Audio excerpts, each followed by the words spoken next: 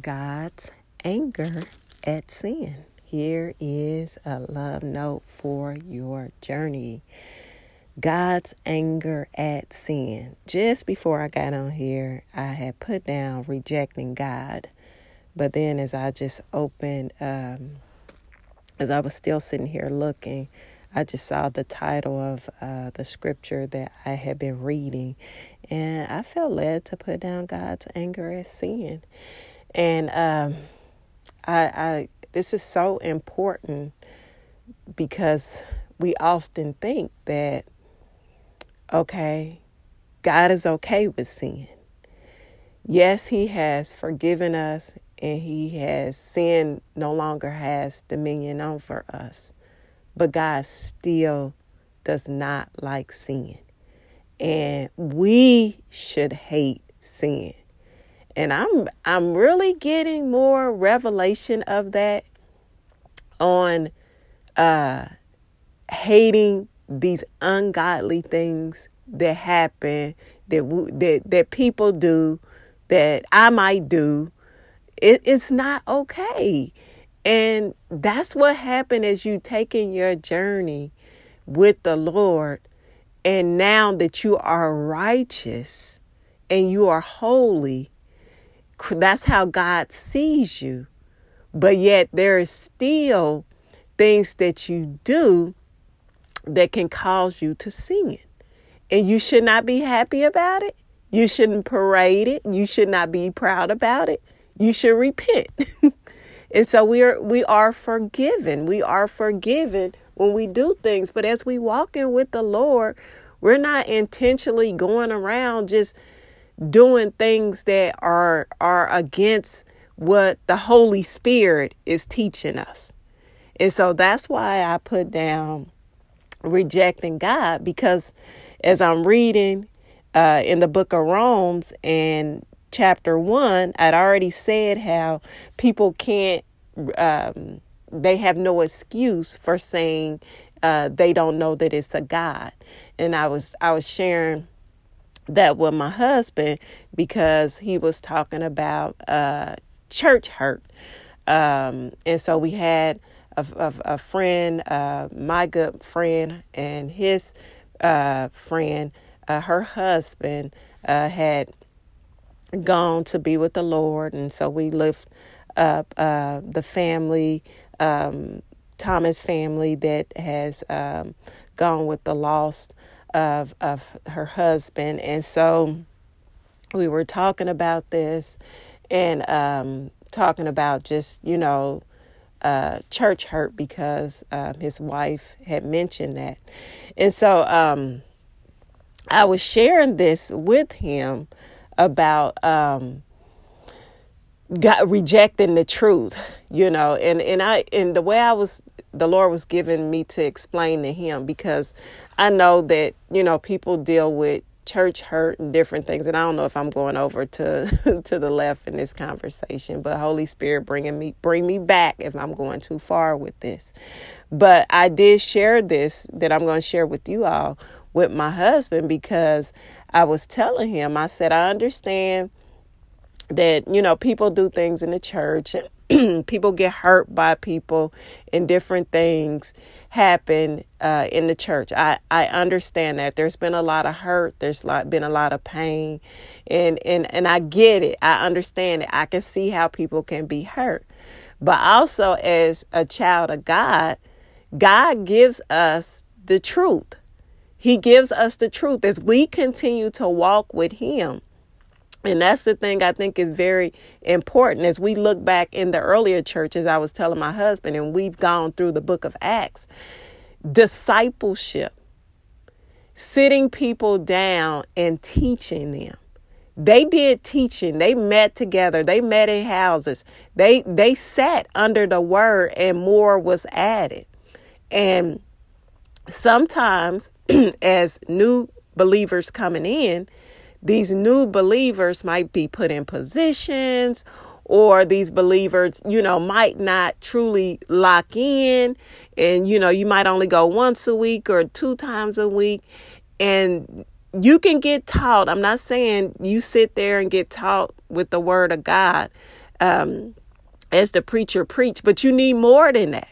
You're going to need to be able to sit down and be disciple. You need to sit down. That person needs to sit down, and they need to be taught. They need to be taught who they are. They need to be taught who God is. It needs to be time of teaching. And that's what I see in a lot of the body of believers. They kind of, it was in church and then said they were hurt. They never sat and taken that time with the word. And I know there's been some devastating stuff that happened. But if you read like I told my husband, I said, if you read in Acts, there was still stuff happening to the believers that, there were still things that were going on amongst the believers. Things started happening. So I said, things going to still happen. There's not going to be a perfect church where you come in and everybody is perfect and everybody is all on one accord and all that. I mean, we will like that, but you're going to be people that their opinions, their thoughts, their attitudes, sin, different things that people are going to do. But that does not have to. I told my husband, I said, it's an individual basis on, can anybody say they don't know God? No, they cannot. Because he already said that my nature that reveals who I am. No one can be without an excuse saying they don't know God. So God has already revealed who he is, but people begin to suppress the truth. I told them we all have a knowing in us, but then but do we choose to accept God and what he's saying, or do we choose to reject the truth that God is sharing? So we all have that in us. We all have that right and wrong in us. We know this is the wrong thing. We know this is the right thing. We all have that. And as a child of God, if you continue to suppress the truth, if you continue to, I know that this is wrong, that's dangerous. You're walking down a dangerous path. And I was telling my husband, I said, as you continue to, the truth, and you might say people might have hurt you in the church or things might have been happening and things like that. You can say that. But again, that's no excuse for you not getting to know God. That's no excuse. And so, but I do believe that coming in, we need to teach more of discipleship. We need to teach more of them learning and sitting and being taught to be followers of Christ, to be followers, not just get saved. Yes, we want you to get saved. We want you to give your life to Jesus, accept your Savior. But you also want to learn how to follow the Lord, And so I think that's very vital that people will stop at getting saved. I'm saved. That's it. Let me do whatever I want to do. No, you have to still. Now that you have this new life, you have to learn your new life. You have to learn your new self, and it's a lot that people don't know. Because you still got your old mind that you kind of think your old way. But in this time of what Paul was writing and was happening in his time, because, and I'm going to read this because when I read this, it just really brings tears to my eyes as I read this in Romans. And again, that God does not like sin. One thing that I've been able to learn is that you can still love people. He never tell us to hate people, but he never tell us to love that sin. He's never told us to embrace it. He never told us to accept it. He never told us, no, you still love people. And so as I'm going to read Romans 21 is where I'm going to start. And it says, so they knew God. So these people that knew God, but they wouldn't worship him as God or even give him thanks. And they began to think up foolish ideas of what God was like. As a result, their minds became dark and confused.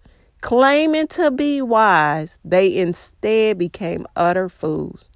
And instead of worshiping and glorifying the ever-living God, they worship idols made to look like mere people, birds, and animals, and reptiles.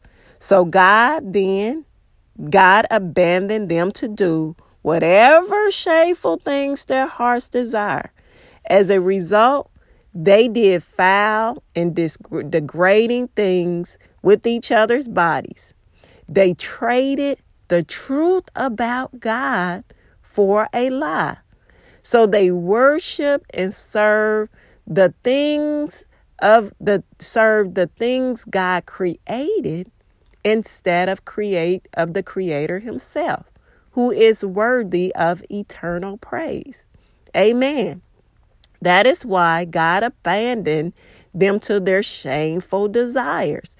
Even the women turned against their natural way to have sex and instead indulged in sex with each other.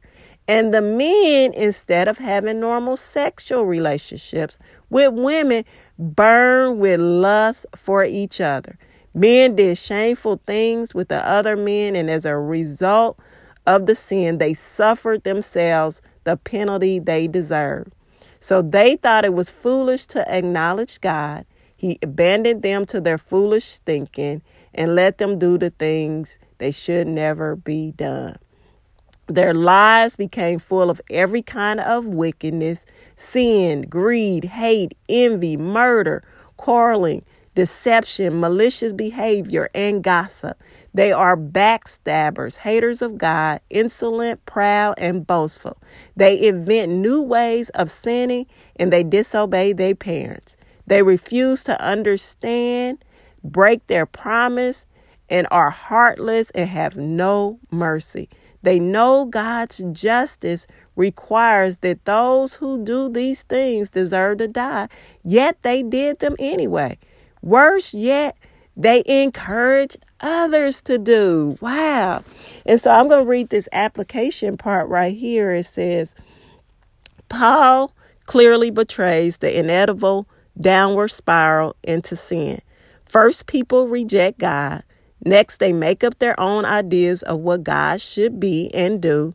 Then they fall in sin, sexual sin, greed, hatred, envy, murder, strife, deceit,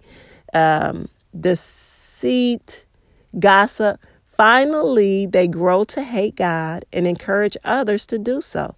God does not cause this steady progression towards evil. Rather, when people reject him, he allowed them to live as they choose.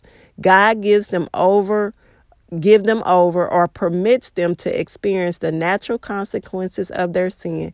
Once caught in the downward spiral, no one can pull himself or herself out. Sinners must trust Christ alone and put them on the path of escape. So, I encourage you to read that. Just go over that. That's pretty deep. Like, what first starts with like the rejection and suppressing the truth. He said they knew God. And so to suppress that truth allowed more and more sin. Like if you keep opening the door more, and I remember this pastor would say, you allow the enemy, Satan to come, he will come in, he will eat your lunch and pop the bag too. He will come in. Sin opens the door to even more. And I told my husband, thank God we as believers, if we didn't have God, our minds can just go to some shameful things, to some crazy things. We gotta get our minds renewed, because if he just let us go, if he would just let us free to do and think and just be, we would be all over the place. Like what's going on, what Paul was sharing, what was going on there in his time. And some of this is still going on. You know, you see things where people open up the door one, and then there's more things, and there's more things, and there's more, you know. And so just read over that. Let the Lord interpret, give you revelation. You be able to pull out what you need and what you can glean from and what you can share and encourage other people with, because this is something, again, God hates anger. You know, he hates sin. God's anger is at sin. He does not like sin. And we thank God that we don't have to now be bound and controlled by sin. We no longer do we have to let it control us and keep us bound and direct our lives anymore. We have been redeemed. We have been set free from it, and we can rise above it. We can rise above when something is shown and things we done. Hey, we know like, hey, I'm not choosing to keep going down that path, because if you keep going down that road, it opens the door to more and more. And then it got to the place because they knew him and they wanted to worship. And even things today, if you read more, as I was reading the application part, you know, people worship people. They worship their jobs. They worship goals. There's so many things that they give praise to, but and things that God even, you know, we can be blessed with things, but we can give so much praise to it that we don't even thank God, that we begin to worship it and we begin to make it like this is it. Like we make that, and it's good to enjoy what God gives you, but how can you enjoy what he gives you but not enjoy the one who created it? Like, you have to enjoy the one who created. He gets top priority of anything. And so I just encourage you with that. That touched my heart. It makes me continue to pray. Makes me continue to renew my mind, and keep following Christ. Keep following Christ. Keep allowing the Holy Spirit to direct and order your steps. And may you be encouraged as the Lord gives you more love notes for your journey.